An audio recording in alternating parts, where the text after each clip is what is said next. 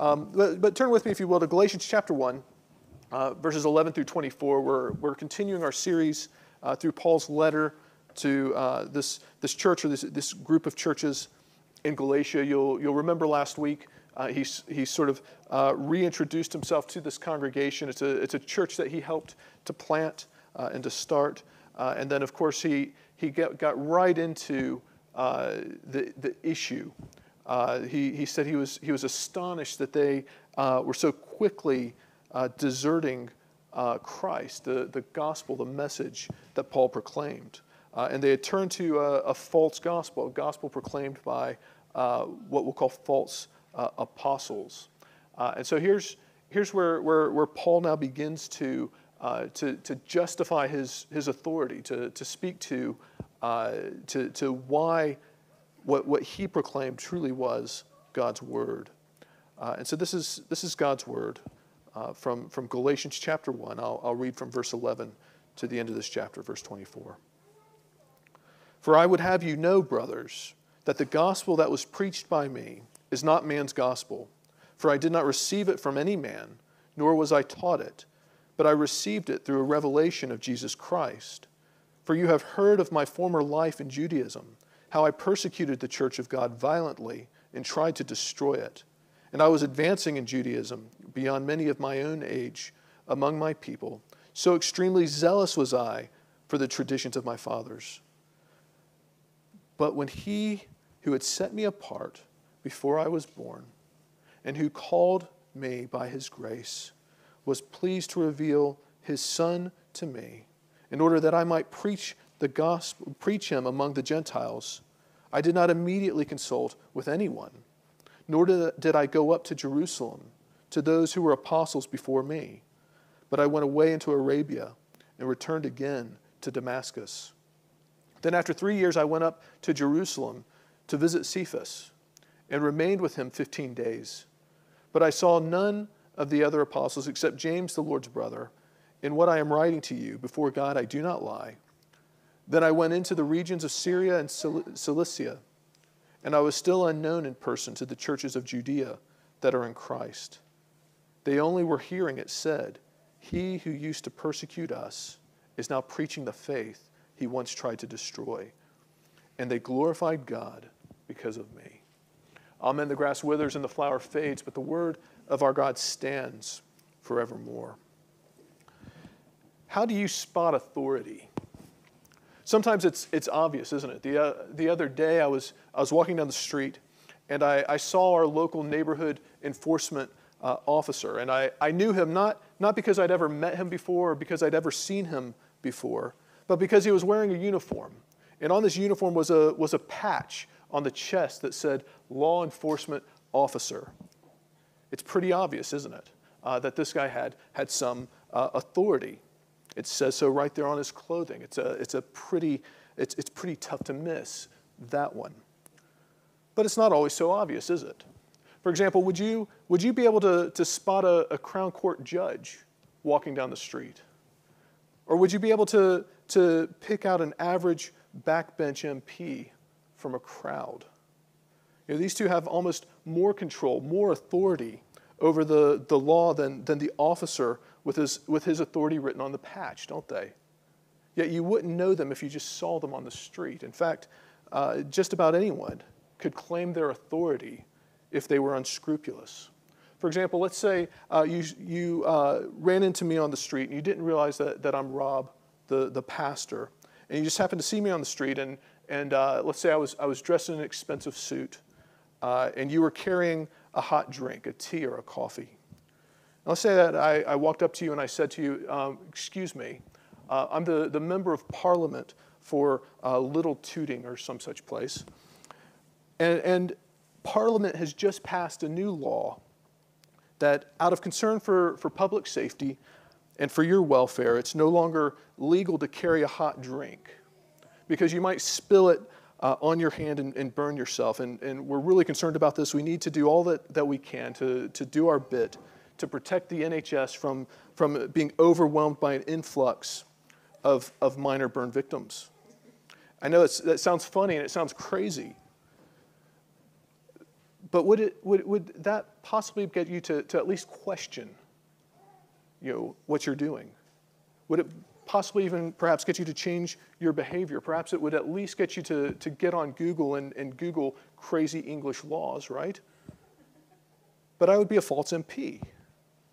I'd be lying about my status and my authority. And that's essentially what's happening here in Paul's letter to the Galatians. Paul's authority as an apostle, that is a person who speaks for Christ, is being challenged by these false apostles who've come into this church. But Paul has evidence of his authority. And he shares here this powerful story, this testimony of God's work in his life as evidence of his claim to authority. And there's three things that I want us to see from our passage this morning. First of all, the source of Paul's authority. Secondly, the purpose of Paul's authority. And then lastly, the hope that Paul offers us. So first of all, the source of Paul's authority. Look back at verses 11 and 12. Paul begins here with his thesis statement, the foundation of what he's going to talk about. He says, For I would have you know, brothers, that the gospel that was preached by me is not man's gospel. For I did not receive it from any man, nor was I taught it, but I received it through a revelation of Jesus Christ. Now those are bold claims, aren't they?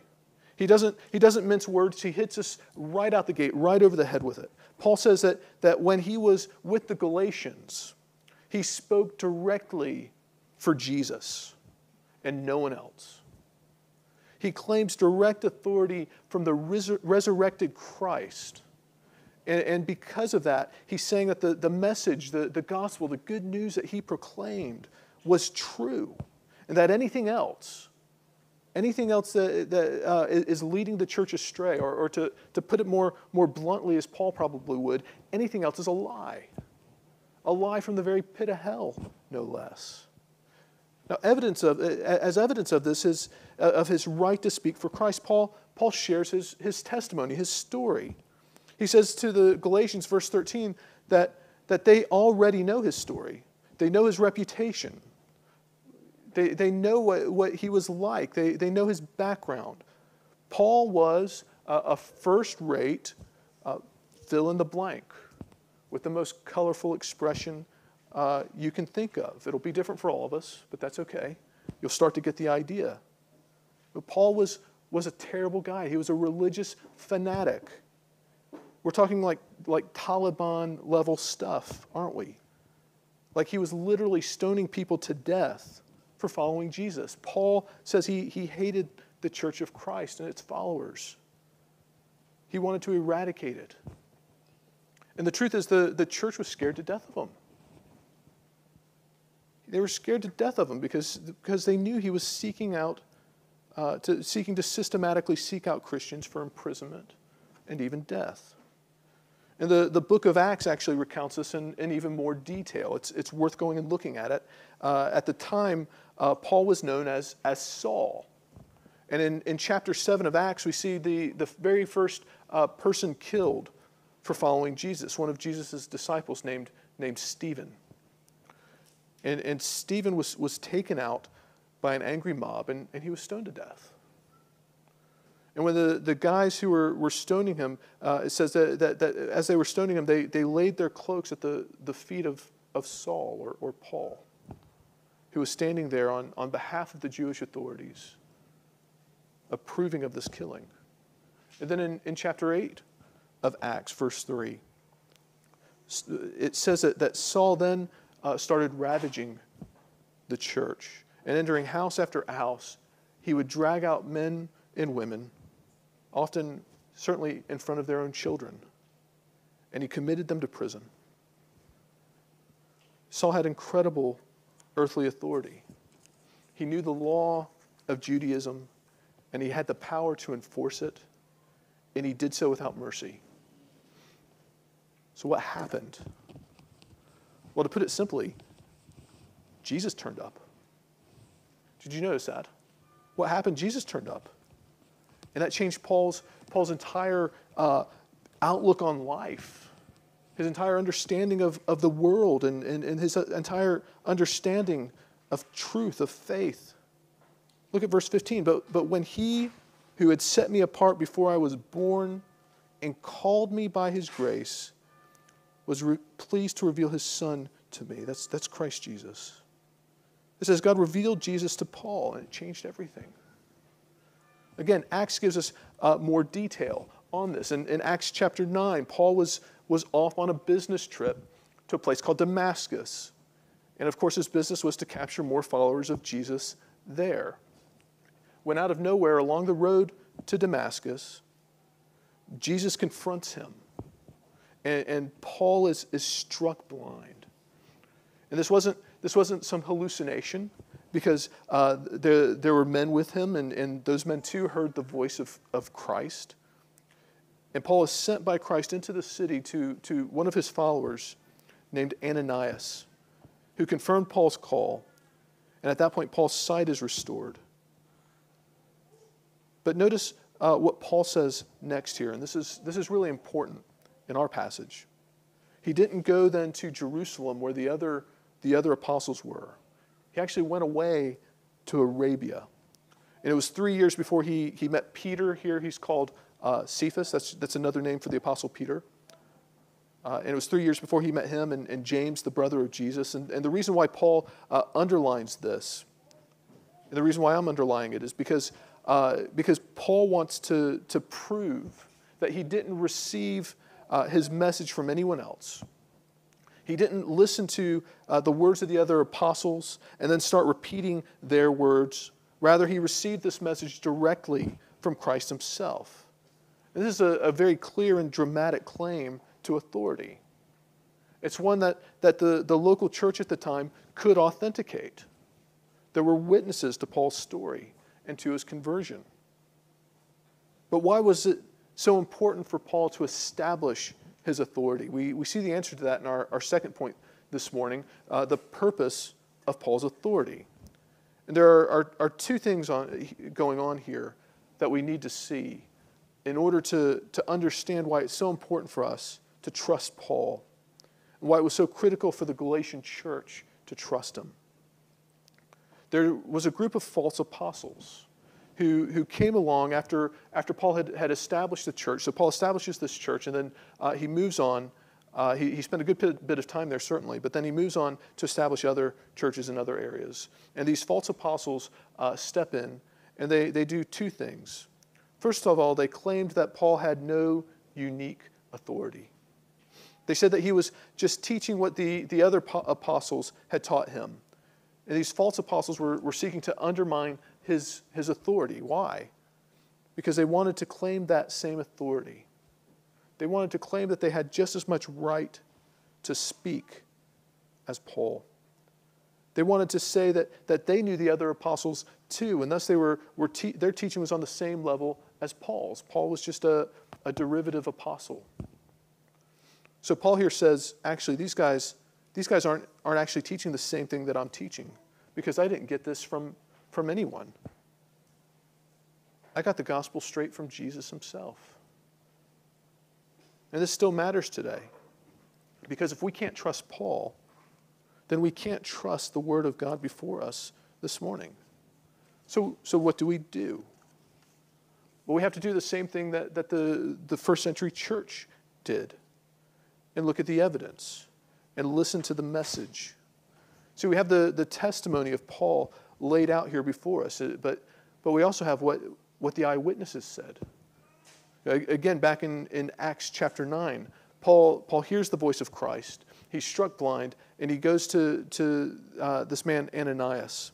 And Ananias says to Paul in Acts 9, verse 17, this is important. Brother Saul, again, that's Paul, the Lord Jesus who appeared to you on the road by which you came, has sent me so that you may regain your sight and be filled with the Holy Spirit. See, his sight was restored, and we're told he immediately began proclaiming Christ in the synagogue. Now notice what wasn't said by Ananias. Ananias didn't say, I've come to disciple you and to explain the gospel to you. There was no need for that. There's no need for it because Paul had already received it straight from Christ himself. And now here's the thing. Everyone who met Paul recognized this fact. Look at verses 23 and 24. He's talking about the churches in Judea. He said that were hearing that Paul had been converted, and they were saying, "He who used to persecute us is now preaching the faith he once tried to destroy." And they glorified God because of me. This wasn't some secret. Paul wasn't just coming out of nowhere and proclaiming the gospel. This was something that he gained a reputation for in the church. This was something that could be verified. And even the Galatian church recognized Paul's authority and the truth of Paul's message when he was with them, which is why Paul said last week that he was astonished that this church had abandoned the gospel message so quickly, which is actually the second problem that we see with these false teachers. They didn't only undermine Paul's authority, but they undermined his message. They proclaimed a false gospel. And in the weeks ahead, we'll look at exactly what this false gospel was. But for now, let's understand the problem that this creates from an authority standpoint. Now, way back in the Old Testament, in the book of Deuteronomy, God established with his people the standard for how they would know if a prophet was sent from God or not, if this person was sent to speak on his behalf. And the gold standard that he established, the greatest warning was that you would know their authority based on their message. God told his people that if a prophet came and said, "Let's go follow some other gods," then he was a false prophet and should be stoned. Now, Paul's stoning days are over. He's been there. He's done that. But he underlined last week the seriousness of what these false prophets or false apostles were doing. They were calling God's people to follow other gods, essentially. They were calling them to a completely different message. The gospel they proclaimed then was no gospel. There was no good news in it at all. And they were to be accursed for proclaiming it as though it were truth. And I realize I've spent a lot of time laying all of this out. And you're probably wondering, what's the point of all this? So let me suggest just one thing under this point. Paul's entire message here should actually serve as a warning to us. And it should humble us, because it reminds us of the frailty of our faith. Let's reflect on that for a moment. The Galatian church had met Paul in the flesh, and had probably not just for a few moments with him. They had probably a couple of years, at least months, where he was with them for a significant amount of time, teaching them the gospel, the message of Christ Jesus. He had significant times with this congregation that he helped to start. And that's a big deal.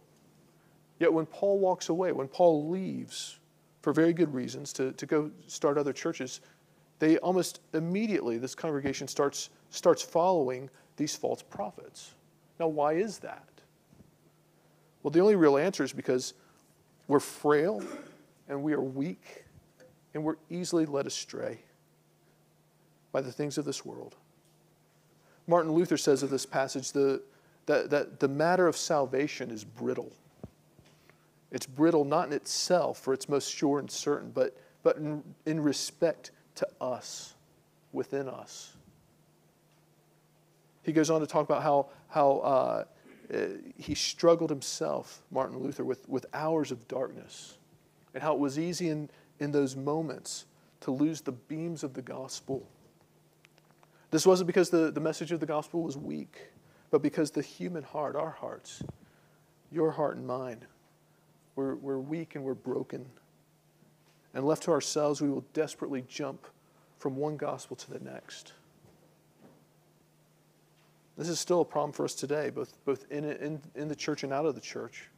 We still hear people within the church coming and claiming some new message that you can become wealthy or rich by following Jesus.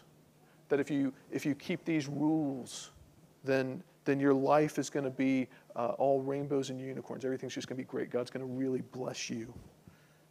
If you send money to my ministry, then the Lord is going to bless you for doing that. Sometimes these people will even call themselves apostles. And all we need to do here with these folks is actually apply the word of God to them and say with Paul, let them be accursed, because there's no hope in that message. But this is a broader problem too in our world, isn't it? And this is probably where many of us feel more keenly the bitterness of or the brittleness of our salvation. And here's what I mean. What were the last 3 things you committed yourself to as being sort of your thing? And how long did those last? When I was a part of the local boating club, we would always have a handful of people who were sort of the lifers, the people who were super committed to this thing. But most years you'd have new people turn up who would sign up for absolutely every session. And they would attend every course to get their next certification. And they would go to the pub and all they could talk about was boating, as if this was the only thing in their life that mattered. And they'd talk about the latest equipment or the next whitewater trip. And they might stick around for a year or even 2. But then you'd never see them again. Maybe they decided that yoga was their next thing, or axe throwing, or wine tasting, or whatever kind of next thing tickled their fancy. My point is this, that we're people who are quick to define ourselves and then redefine ourselves if we're not grounded in something. And Paul's saying here, why would you want to do that? Why would you want to do that why would you want to turn to some other gospel? Some other proclamation of good news when I gave you the greatest message you could ever want? When I pointed you to the only person who can save you through faith? I told you the one thing that would fill your heart with joy and give you real hope and salvation. So why are you now abandoning that for something else? It's a compelling question, isn't it? And the answer is because our hearts are never satisfied, and they're always demanding something more, especially when they aren't rooted in Christ. And that's the real heart of the matter for these churches in Galatia. They were wandering from one gospel to the next gospel because they weren't rooted in the truth of the real good news.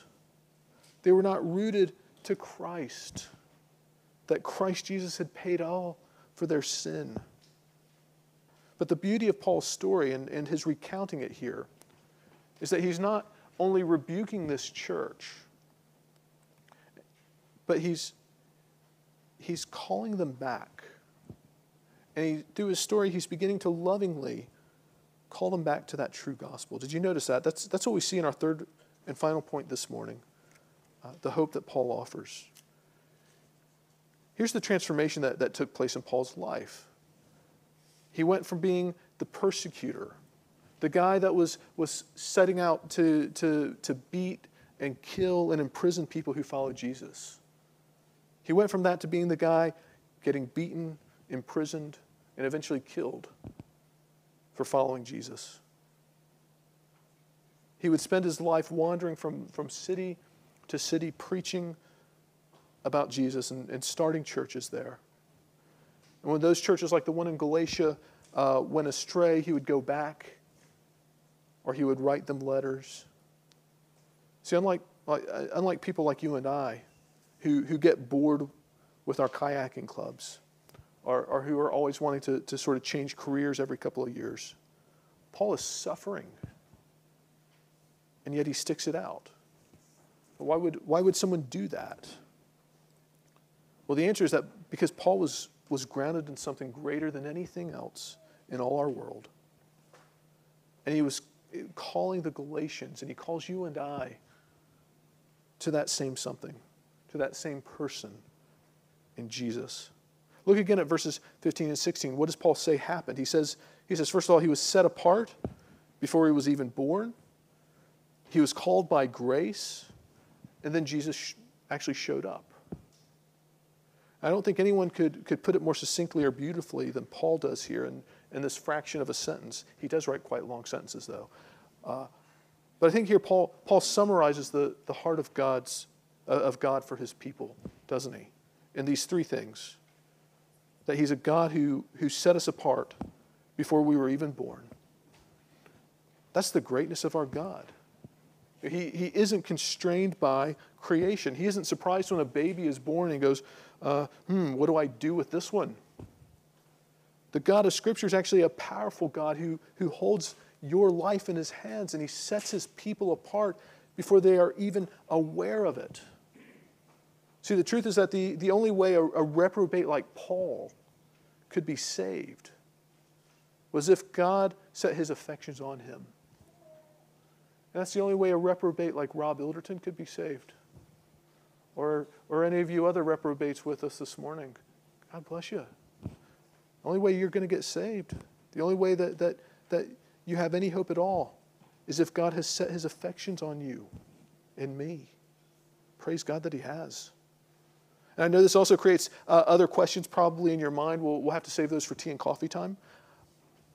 But let's just say this. He's a God who set us apart before we were even born. Secondly, Paul says he's a God who calls us by his grace. That's to say, he calls us because he can call us. He can call us because his Son has paid for our sins. That's what grace is, remember. Grace is that merit that we don't deserve, but we receive it anyway, freely. Grace is when you take your kid out for an ice cream, and with the first lick, the scoop falls on the floor, and they're bawling their eyes out. And the person behind the counter steps in and says, "Don't worry, here's a clean one, and you don't have to pay for it." Well, the ice cream didn't suddenly become free. The person behind the counter didn't file an insurance claim for a 2-quid scoop of ice cream that went through a horrific accident. No, the owner said, "I can make this right. I have the means to make it right. And I'm willing to absorb the cost of making it right." And that's what grace is. Grace is God saying of you, "I can make you right. I have the means to make you right. And I have the riches and the authority to make you right." And he calls you freely to trust in him. Thirdly, Paul says he's a God who sends Jesus, his Son, for us. And this was a dramatic moment in Paul's life. And it's one of the most dramatic, probably the most dramatic conversion in all of Scripture. This persecutor of the church becoming its great apostle. And most of us think, if Jesus would come to me like that, like he did Paul, if he would just speak to me like he did Paul, then I would believe. And here's the crazy thing. He has done that. That's the whole point of what Paul is talking about here. That Jesus has spoken to you and he has revealed himself to you through the testimony of Paul. Notice verse 16. Why did Jesus come to Paul? In order that I might preach him among the Gentiles. That's you and I. We're the Gentiles. And Jesus has been proclaimed to us through Paul, through his word. That's the whole point of this passage. If Paul speaks for Christ, then Christ has spoken to us once and for all in the Scriptures we have before us this morning. What Paul's asking the Galatians here is, what more do you want? What more do you want? I've done my duty. I've proclaimed the gospel of Jesus that I myself witnessed and received from him. So what more do you want? It's a serious thing to reject that gospel. It's a serious thing to follow after some other hope of salvation. When Christ Jesus, through his apostle, has spoken once and for all to us. Friends, what more do you want? Paul's story is a witness to us of a God who has spoken into our world ultimately and finally through his Son, Jesus Christ. He's a God who has the means and the power to save us through his death and resurrection. What more do you want? What else could possibly satisfy when we have Christ Jesus? Let us pray.